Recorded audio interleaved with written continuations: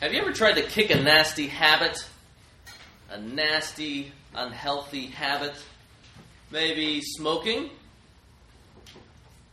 chewing tobacco, alcohol. Maybe you're a pleasure seeker, so you're trying to kick sexual immorality. Maybe you're addicted to video games. Maybe you can't stop cheating, can't stop lying, can't stop overeating. If any of you have tried to kick a nasty habit, you know that while letting go of your old life and your old ways is a good thing, you know that it is not always easy. The lure of the old life calls our names. And if we are honest with ourselves, we sadly can identify with these words of Scripture. Proverbs 25:11 says, "Like a dog that returns to his vomit is a fool who repeats his folly." Our passage this morning is a dose of reality about how difficult leaving the old life can be. And we are back in our series to the book of Exodus. And I invite you to turn there to Exodus chapter 15, found on page 57 of the Black Bibles right there in front of you if you're using one of those. And the main point for today is that the only way to finally leave your old life behind is really to trust in God who gives you a new one, and to trust in Him who sustains you in it. Today we see that God wants us to trust in Him as sustainer. Exodus, along with the other first 5 books, or really Exodus is one of the first 5 books of Scripture, and those are written by largely Moses, and he had written them down as an account of the history that God had been working, the history leading up to creation, and then the history of the patriarchs, and the history of the deliverance of the Israelites as he was leading them into the land of promise. And here Moses is writing for the people that they would have an account of the mighty works of God done to his people, all according to his grace. So to catch you up in terms of the background here, the people of Israel had many sobering opportunities to trust in God as sustainer. Exodus is about God intervening and delivering his people out of slavery to Egypt, where the king of Egypt, who was in fact seen as divine, persecuted God's people, enslaved God's people, and even tried to wipe out God's people through a slow genocide. But the true king of heaven, the one and only true king, had plans to form for himself a people for himself, holy unto his name. And so God draws his people out of Egypt, bringing plagues against Pharaoh. The book of Exodus is nothing less than a showdown between the king of Egypt versus the king of all creation. And then you even see this back and forth between Pharaoh and his magicians and God and his prophet Moses. And after the Lord sends plagues against Pharaoh, the king of Egypt finally lets the people go, but the tension climaxes at the Red Sea. And there Pharaoh changes his mind and decides to re-enslave the people of God. And imagine just being in their position, the people of Israel. They leave a city to wander in the desert. Eventually they go to the Red Sea according to God's command, and they see Pharaoh pursuing them from behind. They have water in front of them, and Pharaoh's chariots behind them. And through the sovereign work of the one true God, God parts the waters as people go through on dry land, and as Pharaoh and his chariots pursue them, God closes the waters over them. As chapter 14, verse 30 says, "Thus the Lord saved Israel that day from the hand of the Egyptians, and Israel saw the Egyptians dead on the seashore." If you skim there at Exodus chapter 15, you see there that chapter is a beautiful song of praise to the Lord for his strength, his glorious power, his majesty, his holiness, his steadfast love, and his sovereign reign. And just place yourself in the people of Israel's position. Imagine looking at the sea where they once heard the hooves of horror. Now they see a sea of serenity. Imagine the glory. Imagine the joy, the overwhelming joy, and the celebration as horse and rider are thrown into the sea as chapter 15 celebrates. What a scene that would be of God's majestic deliverance. So imagine their celebration, dance, Gangnam Style, whatever it is that they're doing. And you guys realize, though, that as they glory 1 second, as they whip their lasso around, they turn and look forward to what lies ahead. And in a moment, their joy turns to serious worry and anxiety because they face the unknown. And you're supposed to feel this incongruency, the fact that this doesn't match. As you read chapter 15, this glorious shouts of praise, and then in our section today, as it begins there, verse 22 to 27, that first section there, they then doubt the Lord right after they witness His majesty in deliverance. Imagine the prospect of traveling through the desert with your babies, with your grandparents, with your cattle, not having food and drink. Scholars estimate that there are anywhere between 1 to 3 million people, and we know certainly this is possible. At the Million Man March in 1995, there were 1.1 million people gathered together. And the way that they number this is by professional people counters, crowd counters. And they do the calculations and they measure, and it's been confirmed not only through the African American organizations that gathered the people, but also through the people who had professionally counted them. So the million people, the Million Man March, so certainly it's possible here that there would be 1 to 3 million people coming out of Egypt, all of the people of God, the Hebrews. So we see how they wonder whether or not they're going to be sustained as they wander through the desert. And I can understand why the people go from glorying in God to then grumbling against Him. This brings us to point number 1. This is point number 1, the sojourners grumble. The sojourners grumble. The people's grumble is a grumble of survival. And they grumble all throughout our passage today. And if we were to read chapters 1 all the way through the song and then come immediately once again to our passage today, you would see how incongruent, how incompatible it is for a delivered people to act. God the Lord, the sovereign Lord over all, the one true and mighty God who works mighty deeds, the Lord who makes promises, and the Lord who keeps them, the Lord who is with His people in a pillar of cloud by day and a pillar of fire by night. He is the Lord who leads them, the Lord who guides them, who shepherds them every step of the way. And as they know, as God has proven that God is on their side, yet they grumble. And our passage today speaks of 3 episodes of their grumbling. So as we see them moving from place to place, so we see their grumbling goes along with them. Look at 15:22 for the first location here. It says there, then Moses made Israel set out from the Red Sea. So, they're setting out. Their life of wandering is just part of the sojourner's life now. And they went into the wilderness of Shur. They went 3 days into the wilderness and found no water. So there the problem is that the water was extremely bitter, which would indicate that the water was toxic or poison. And so they named that place Mara, which means bitter. Their response there in 15:24, look there, and the people grumbled against Moses, saying, what shall we drink? So that's the first episode. Let's go to the second episode of grumbling there in 16:1. They went eventually to the wilderness of Sin. And so at this point in time, as they move to the second location, they are about a month and a half into their escape out of Egypt. So let's just say around 40 days or something like that. And then they grumble again. Look there in verse 2. And the whole congregation of Israel grumbled against Moses and Aaron in the wilderness. And then you turn over to 17:1. They go to a place called Rephidim. This is the third location. And again, there was no water for the people to drink. So in verse 2, therefore, the people quarreled with Moses and said, give us water to drink. And then in verse 3, the people grumbled against Moses. This grumbling is not just a mild complaint.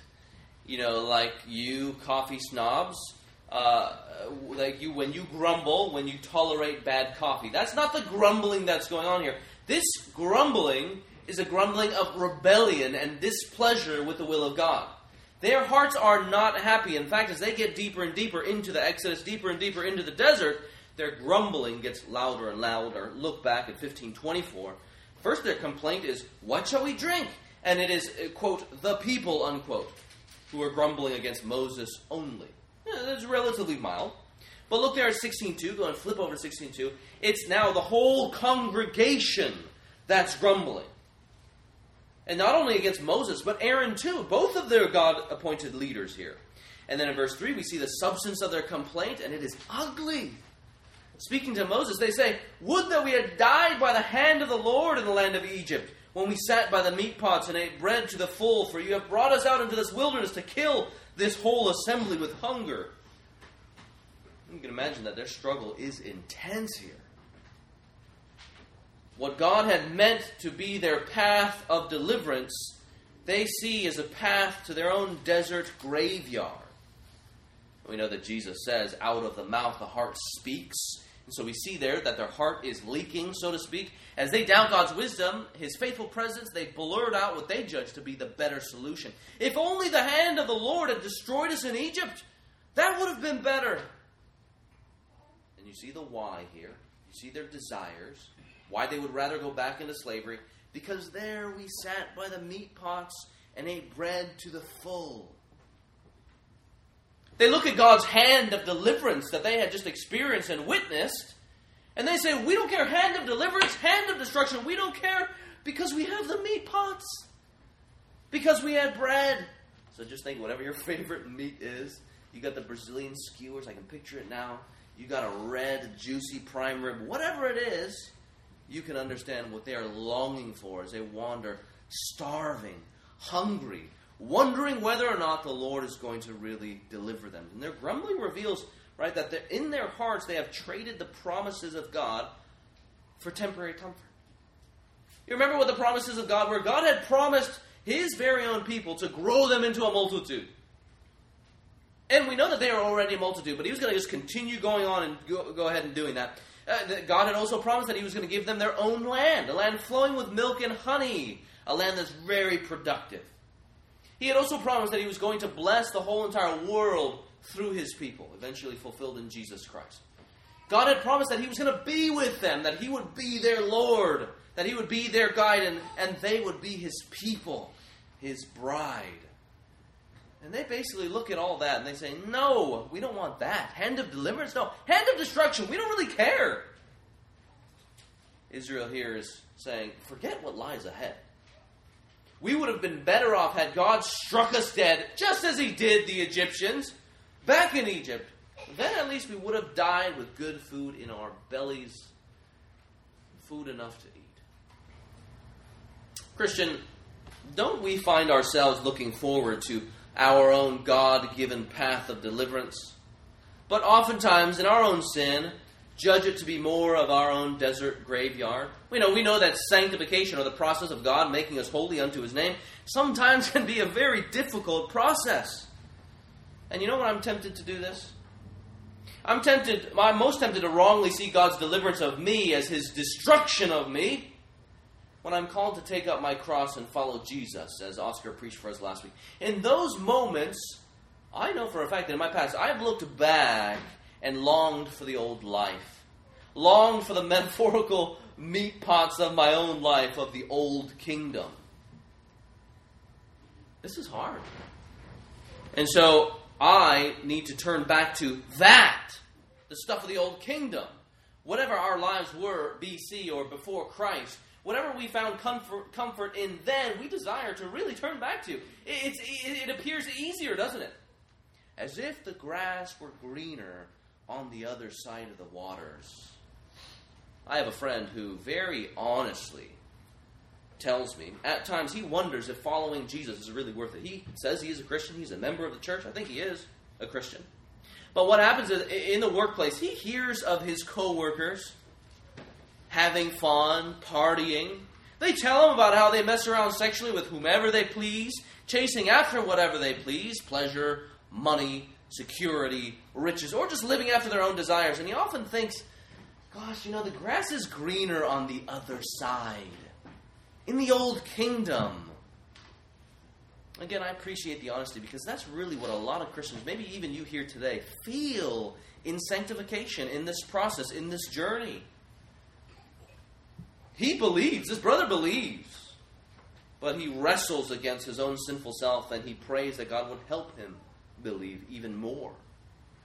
I'm sure to some degree we all covet the snapshots of our old kingdom life. It's like when God delivers us out of the old kingdom, he calls us, let's go.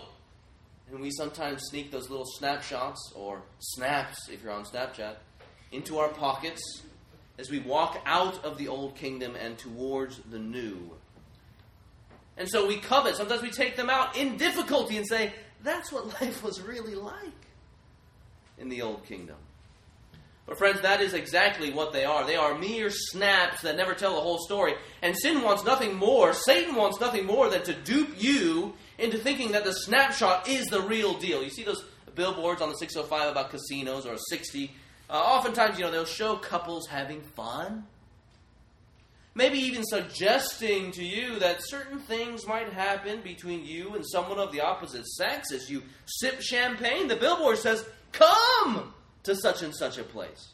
Enjoy the freedom of gambling, the freedom of sexual exploration. What they don't tell you about is gambling addiction, which some of you have family members that have been deeply involved in these things. What they don't tell you about is STDs. What they don't tell you about is how bad you feel after you gamble away your family's hard-earned money.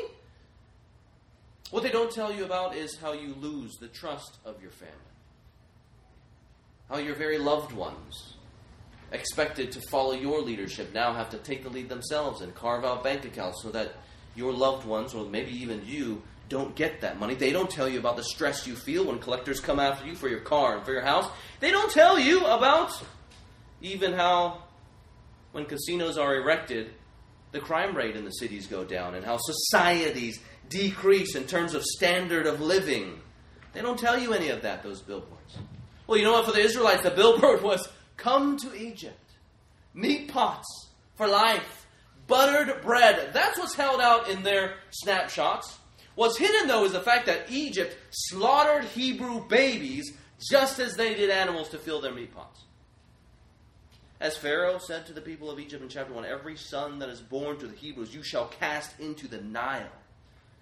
It is true that meat pots and bread might have been there for the immediate generation, but going back meant putting every generation in jeopardy. All they needed to do was just look at their babies to see God's faithful provision of them. What they couldn't see was their slave labor. What they couldn't see was their beating. What they couldn't see was their suffering.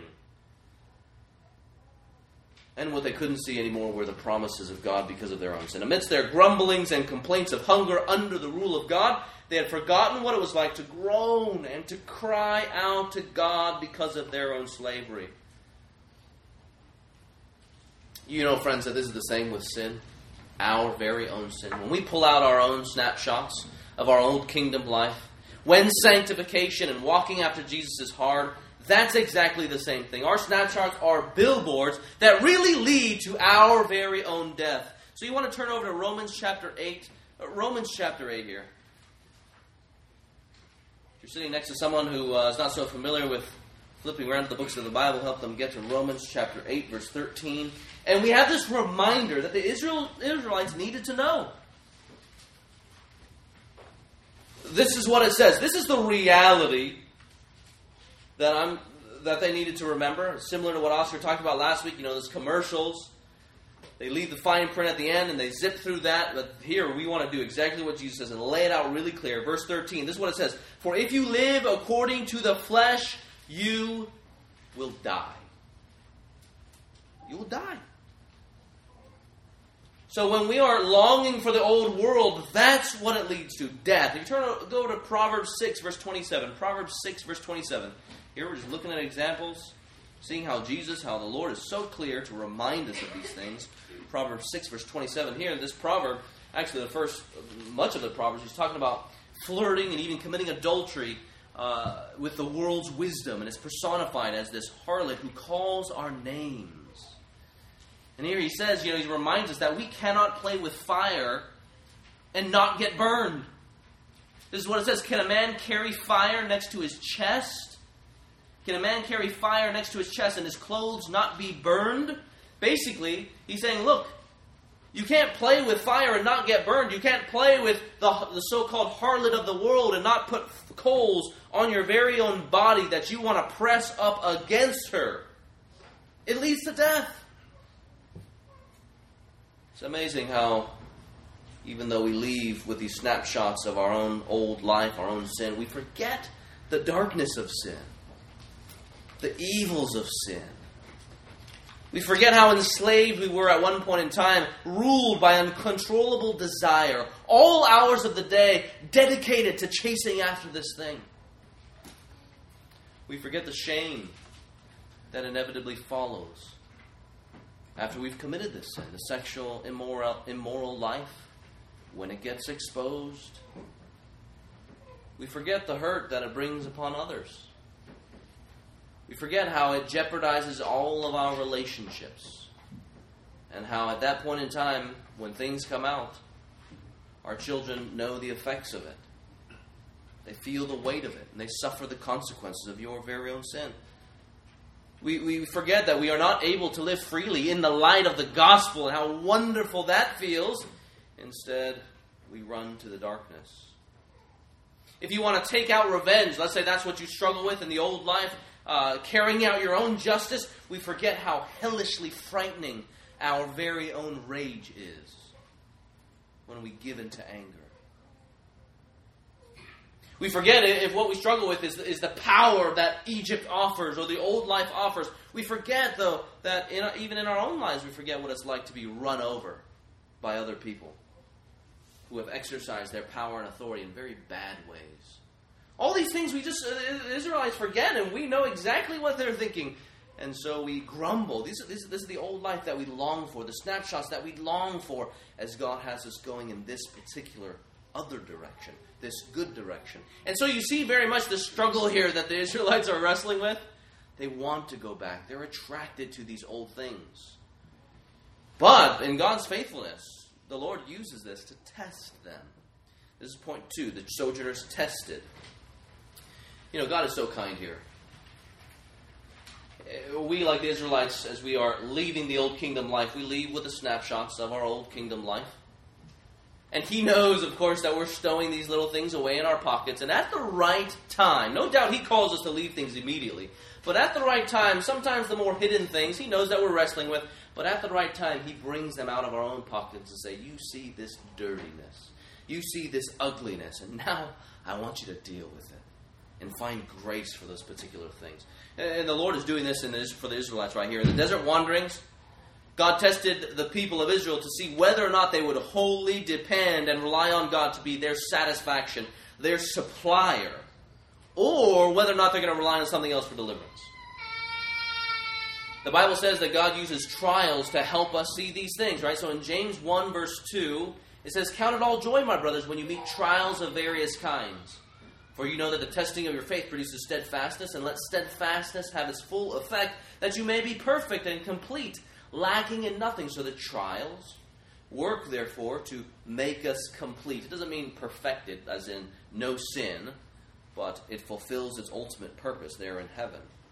Thinking about the Israelites, God had tested them to see if they simply loved the earthly benefits that come with being the people of God, or whether they truly love the God who provides these benefits. If you think about the Israelite position, right? It's easy to love deliverance from slavery. If you love your very own people, let's say you're nationalistic, you're patriotic, you're going to love the multitude of your people. And you might even hate the Egyptians. You could have even gone along just to see what would happen, because, what are your other options after all? You could stay in the land without your family. You could stay in the land without your people. You're going to live the slave life in loneliness. Well, when God parted the waters, you could probably watch the Lord work and then rejoice in seeing Pharaoh and his chariots destroyed. You see, friends, you can do all of that, but not love the Lord of deliverance. And so in the Exodus episodes here, the Lord tests His people to see if they would not only love the blessings of the Lord, but truly love the Lord who delivers, who gives these very blessings to begin with. This is God's stated purpose of testing, to determine their love for Him. This is why on the front end of the Ten Commandments, which we read about in a couple weeks, God reminds them that He alone is the Lord, and what He desires is relationship with His people. Exodus 20 says, "God shows steadfast love to thousands of those who love Me and keep My commandments." Evidence of that love is listening, it's hearing, it's cherishing, it's keeping His word and His commandments. So if you look there at 15:25, go ahead and flip there. 15:25 is the first grumbling episode. He tests the people of Israel to see, look there, if you will diligently listen to the voice of your Lord your God, and do that which is right in his eyes, and give ear to his commandments, and keep all of his statutes. And there he promises healing. I will put none of the diseases on you that I put on the Egyptians, for I am the Lord, your healer. You turn over to 16:4, the second grumbling episode. He says, Behold, I am about to rain bread from heaven for you, and the people shall go out and gather a day's portion every day, that I may test them, whether they will walk in my law or not. And this expectation that they would love him is entirely normal. He is their creator, after all. He is their maker, the one who, according to his grace, entered into a covenant with them. He is the Lord who is with them. And he wants the people to know, he wants to know if his people will give him their hearts. The parents, you know what this is like. Children of parents, you know what this is like. Parents, if you had a child that coldly took with what you provided, but did not love you as their provider, how would you feel? Wouldn't that be ingratitude? Wouldn't they just simply desire to take advantage of you and depend upon you for what you can give them and supply them, as opposed to the fact that you are in fact their very own mother? You are in fact their very own father. Unfortunately, I'm guilty of this sin. The ungrateful child says, give me my allowance, give me my food, give me my birthday presents, but forget you as my parent. Little does that child know that while he takes and takes and takes of the benefits of loving parenting, he spurns the very love from where those gifts come from. This is what God wants. He wants relationship, not cold-hearted obedience, but he wants relationship. You know, in this testing, some people think this testing is simply what God does, as if he's some sort of insecure person. Think of the insecure boyfriend or girlfriend testing the other party. The insecure part doesn't know whether or not to commit, and so they test. They want to know how faithful the other party is going to be before they commit all the way. That's not what's going on here. God had already committed to them. He had already committed to delivering them. He's already entered into covenant with them. He's already pledged his steadfast love for them. So his testing of his people works in such a way to expose their own lack of love, their own commitment, their frailty, and their sin, with the grand purpose of having them see his love, see his grace, see his perfection, his holiness, all the more, and then go on loving it and entering into it more and more and more. So if you're visiting with us and know yourself not to be a Christian, Christianity is not about cold law. It's about God who created us to be in a relationship with him. He has told us how to live, certainly. Just like any other father would tell his children how best to live life to the full, rules and everything, so God does with his creation. But in light of the rules, you see this commitment of relationship that he desires. Thinking back to Israel in the desert, regarding their tests, unfortunately they fail. Here, every single stop they fail. How do they fail? Well, they grumble. We've seen that already. They also blame. They blame their leaders. These are their God-given leaders. They grumble against Moses and then Aaron. And then they even want to kill Moses. But really, in blaming their leaders, their blame falls on the sovereign Lord. Look at 16:8. Turn over there. Moses says, your grumbling is not against us, but against the Lord. They're blaming the very one who delivered them. And then in their unbelief, instead of embracing God's test of them, they're the ones who end up testing God. You see the irony there? All because of their sin. And 17:7, flip over there. Moses clearly says, why do you test the Lord? And then they go on and ask, is the Lord among us or not? So here they're giving into fear, they give into worry, and they decide to test the Lord, accusing him of not doing what he said he was going to do. And so they assert their own sovereignty as if they had any, and their roles are switched. The creation tests their very own creator. Practically, their unbelief and testing shows itself in these kind of just-in-case sins. Just-in-case sins. Just in case the Lord doesn't come through, we'd better go and do this particular thing over here. So look there at 16:4. This is an example, 16:4. God tells them to gather only a day's portion of food. Remember, God, he had told them he was going to rain down bread from heaven. How awesome is that? Look there at verse 4.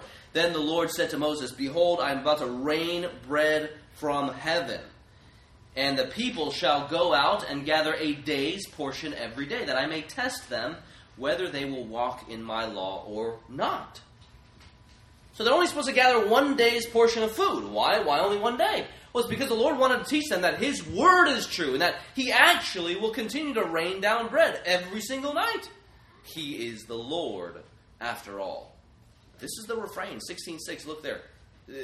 He's determined that they would know that He is the Lord. You shall know that it was the Lord that brought you out of the land of Egypt. Right? So it's like they already forgot who He was. And then verse 7, in the morning you shall see the glory of the Lord. What happens is that there in verse 13 is that God brings quail as well as something called manna. Look there at 13. In the evening, quail came up and covered the camp. And in the morning, dew lay around the camp. And when the dew had gone, there was on the face of the wilderness a fine flake-like thing, fine as frost on the ground.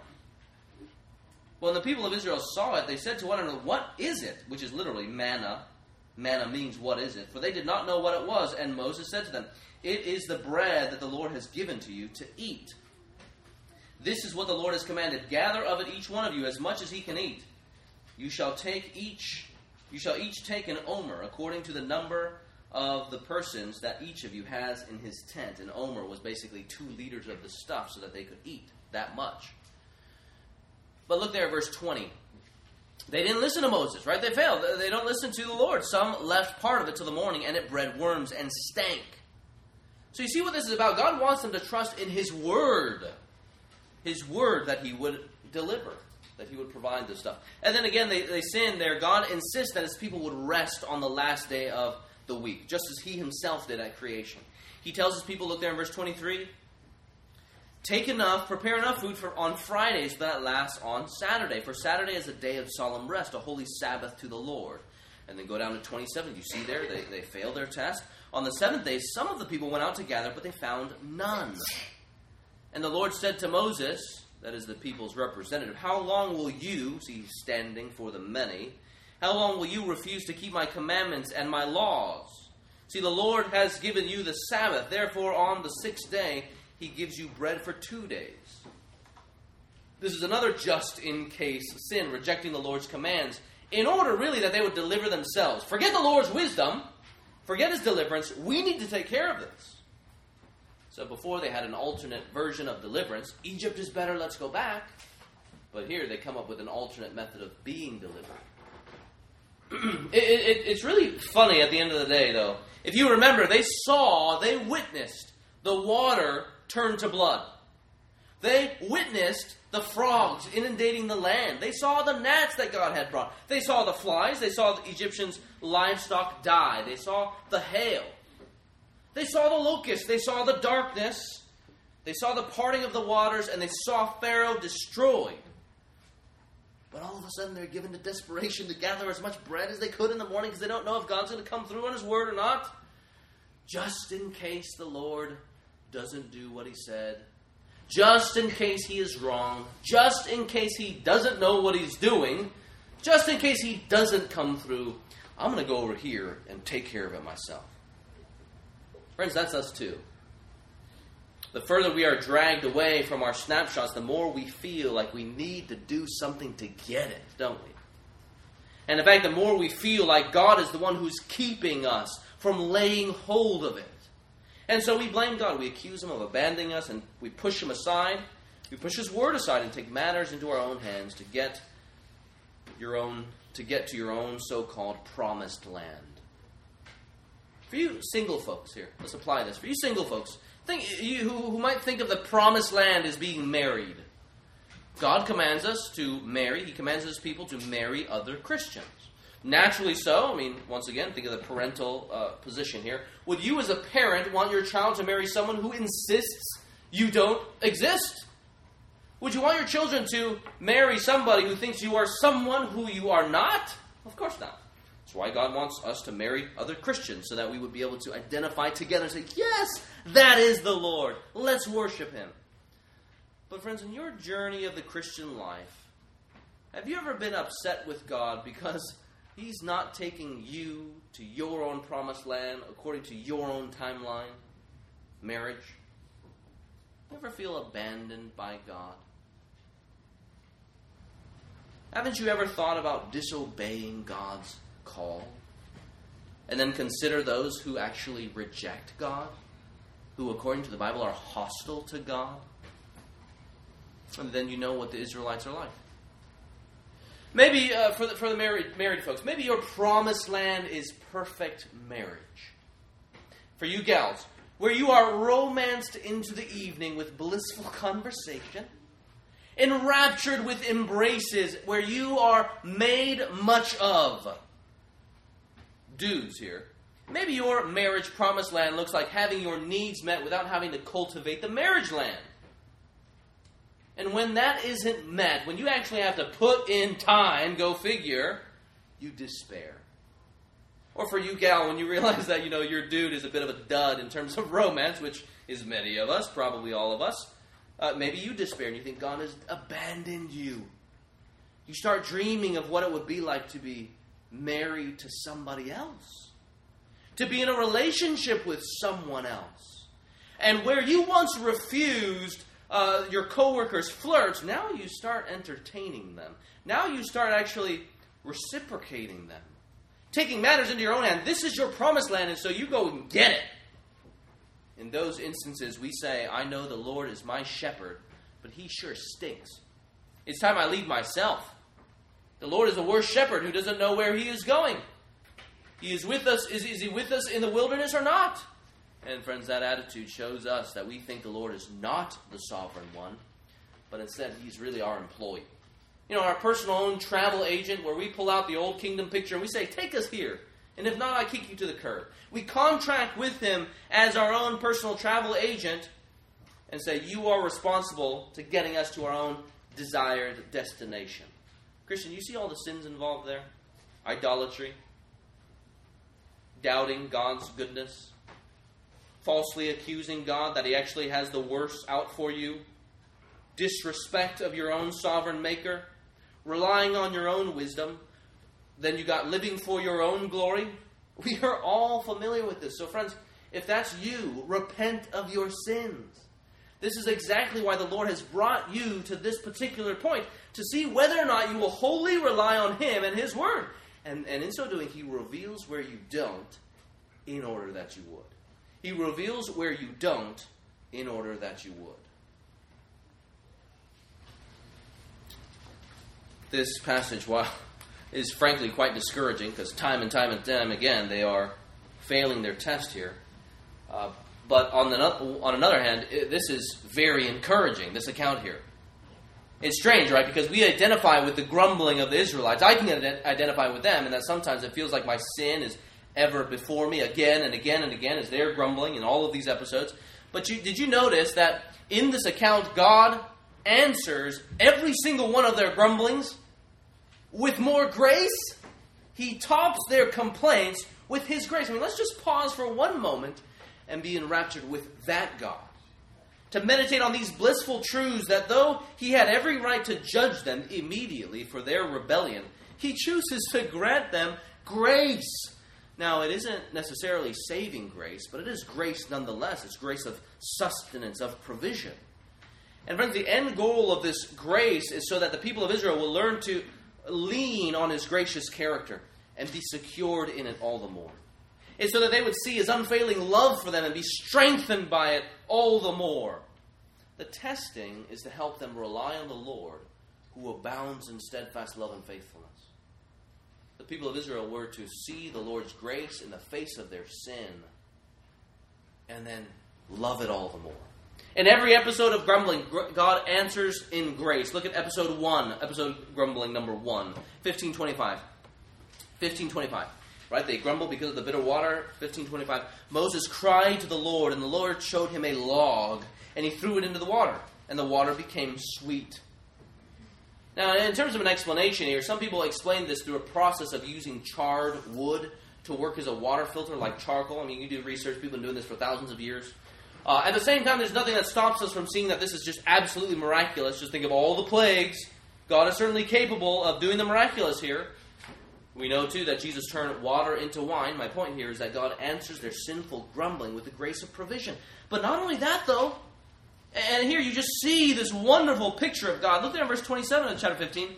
They came to Elim, where there were 12 springs of water and 70 palm trees, and they encamped there by the water. So on one hand, they're coming to this water and saying, it's so bitter, give us something to eat. And God says, hold on. He makes the water sweet. And he says, okay, I'll lead you to 12 springs of water. Have a bath. Enjoy the bath. And then he says, look, there's 70 palm trees. Most likely these are palm dates or date palms where they can eat the wonderful fruit. So there you see God's grace. Episode number 2. Here they grumble. God, it would have been better had God killed us in Egypt. At least we would have had their meat pots. And God answers their grumbling with provision. Look there in 16:10. And he answers them not only with food, but also a display of his glory. 16:10, as soon as Aaron spoke to the whole congregation of the people of Israel, they looked toward the wilderness, and behold, the glory of the Lord appeared in the cloud. And the Lord said to Moses, I have heard the grumbling of the people of Israel. Say to them, not, you will die right now. Not, I abandon you, go find your own way. He says, no, at twilight you shall eat meat, my beloved. In the morning you shall be filled with bread. It's exactly the same things that they were craving from Egypt. And not only does he give them a little bit, it's that they would be filled with it. Then you shall know that I am the Lord your God. It's amazing, too, in this passage, he also addresses their worrying and anxious and self-dependent, their workaholic hearts. You know how? By giving them, there in 16:23, look there, a day of solemn rest, a holy Sabbath unto the Lord. Of course, this recalls exactly what the sovereign Lord did in the beginning of creation. 6 days he created, and the seventh he rested. And this day was to serve as a reminder to the people that sustenance does not finally come from them even, but from the Lord, just as Jesus prayed in the Lord's Prayer. Just think about all the application here. For you who experience this workaholism, you who are so worried and so self-dependent, you who are given into anxiety. Some of you may be going to work after service, and you might be stressed because you need to pay the bills. Here God says, no, I command you, set aside a day that is holy unto the Lord. At least he does in the Old Testament here. And he says, you rest. I know your hearts. I know they're worried. I know that they're anxious. And he says, no, you rest. Salvation is of me. And that's a reminder, right? Every time our heads hit the pillow and we close our eyes is testimony that we are not in control, but the Lord, the sovereign God, is. Now, today's, if we apply it today, we are not commanded to keep the Sabbath any longer. In Hebrews chapter 4, it says the Sabbath rest is in Jesus. But nevertheless, you see people carving out time on the Lord's day from in the New Testament, the day that Jesus Christ rose from the dead.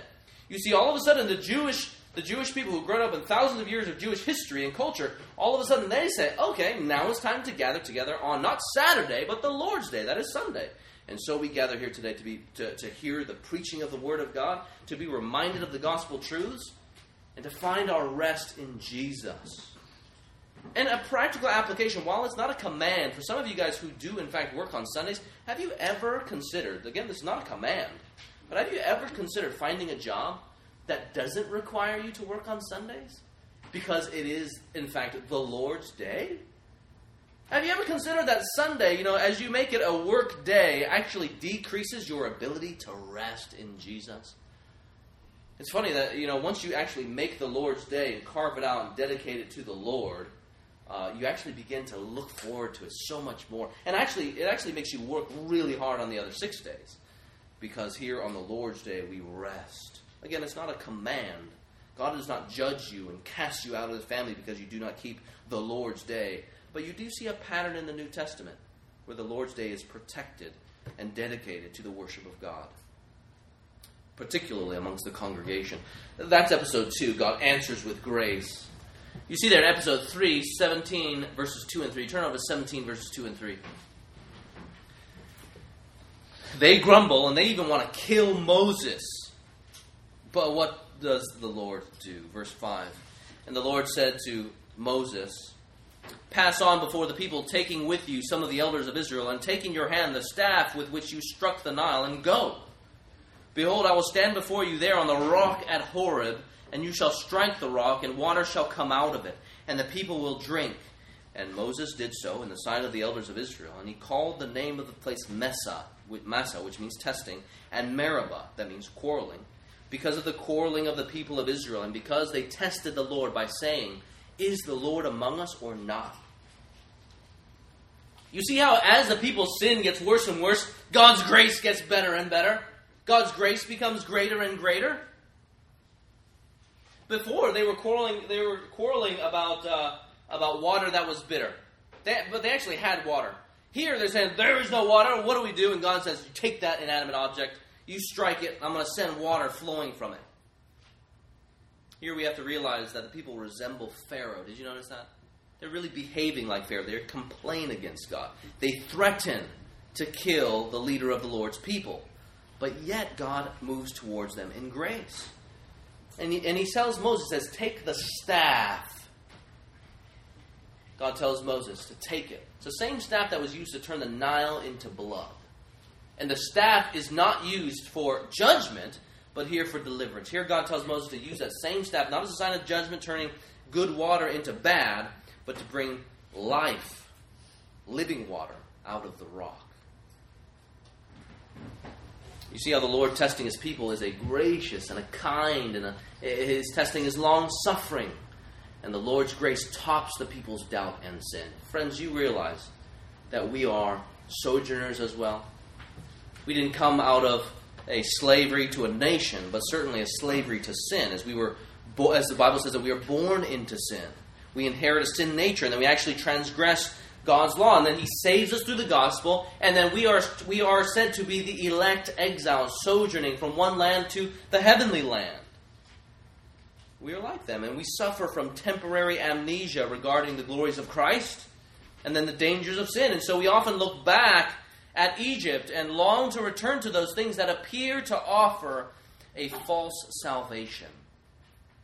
And in trials and temptations, we often fail. But thank God that despite our turning again and again and again, God's grace tops our sin. For the Christian, those who are truly born again, those who have turned from their sin and believed on him, grace tops our sin over and over and over again. Our sin is exposed so that we can own it and then confess it and see the Lord's steadfast love and love the Lord all the more. Yes, sometimes it's difficult. He leads us out. He shows us those snapshots where we cling to those things, where we idolize those things. And he says, let me show you grace to top all of those things. We conclude by way of application.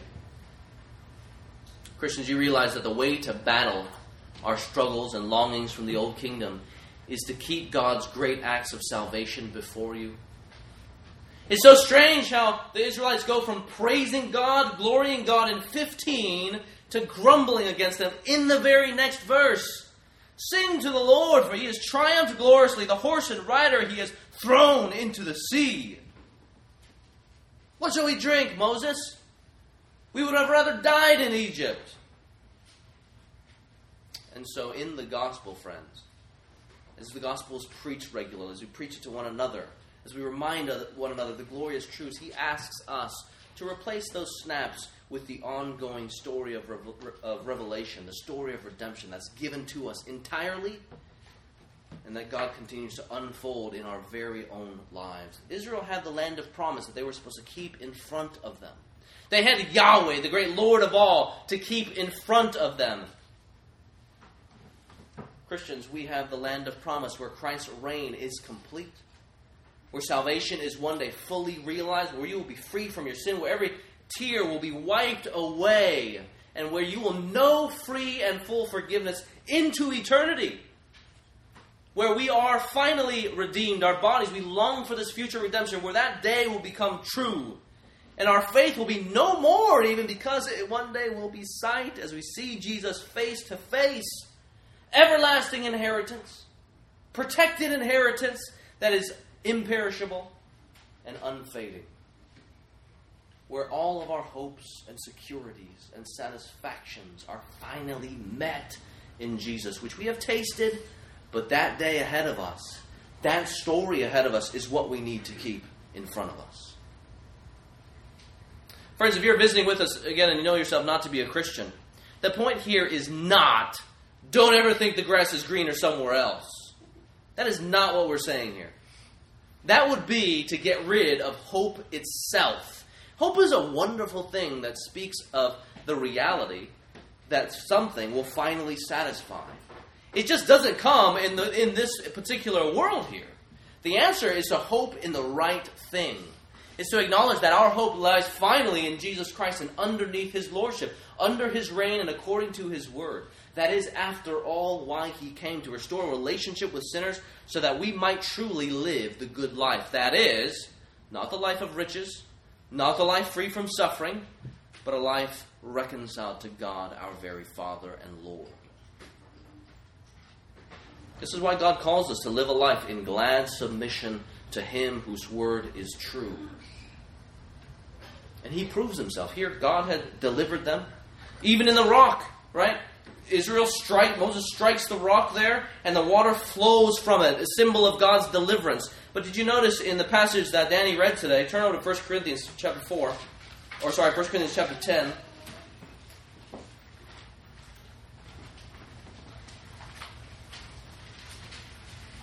First Corinthians chapter 10.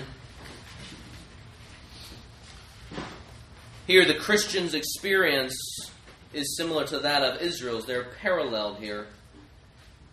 Just as Moses struck the rock, so someone else is struck. Just as Moses struck the rock and living water came from it, so someone else was struck and living water came from him. You look there in verse 4, they all drank the same spiritual drink, for they drank from the spiritual rock that followed them, and the rock was Christ. You see here, friends, that just as God's presence was with the Israelites in the desert, in the rock, in the living waters, God made it flow from the rock, so God's presence is here with us in Jesus Christ. As Christ was struck and living water flowed from it. And now everyone who repents of their sins and believes on Him can have salvation. True grace that saves. This is why Christ was sent here, to take on flesh, to live a righteous life that we could not because we're sinners, to die the death we should have, bearing the wrath and our judgment that we deserved, so that everyone who would turn to Him and believe, who would repent of their sin and trust in Him, would have forgiveness of sins and life eternal. Reconciliation with God the Father, at one with this God. Friends, that's why He sent Christ, to remind us that He is a God who delivers. And He calls you to trust in Him for deliverance and salvation eternal. Let's pray together.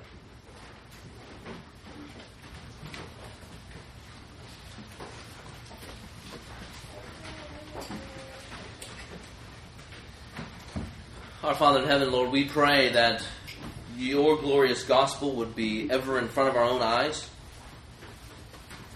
We pray, Lord, that we would be busy doing spiritual good to other people. That we would carve out times in our busy lives to remind others of Your magnificent truths. Lord, we know that it is tempting to go back to the old kingdom, to dwell on the snapshots of our old lives. So, Father, we pray that we as a church would come alongside us weary travelers and remind us, Lord, that there is, in fact, a true hope. But the true hope lies in Christ and the gospel. Father, we pray that You would give us an urgency, that You would help us know that even right now there are some of us who are so tired and so tempted, and we long to go back to the old kingdom, just like the Israelites did. But Lord, we pray that You would cause us with great urgency to spend time, to exhaust ourselves in helping others walk towards the land of promise where Christ reigns spiritually. Father, we pray that You would make us competent, that we would wield the word, Your word, so that other people would know with great certainty and great clarity what the things are that we are to hope in. All the blessings of salvation, fellowship with Jesus Christ, family here in the local church, brotherhood, sisterhood, and an eternal inheritance in Jesus Christ. Father, we recognize that this is difficult. Sanctification at times is hard. But Lord, we pray that your Spirit would in fact guide us and hold us fast. Lord, we proclaim that you are the sovereign God, and Lord, we know that you can do it. Just as you did for Jesus, who did not live by bread alone, but every word that comes out of the mouth of God. So, Lord, we pray that you would help us by your Spirit live according to your word. Hold us fast, we pray, in your power, by your grace, until the end. In your name we pray. Amen.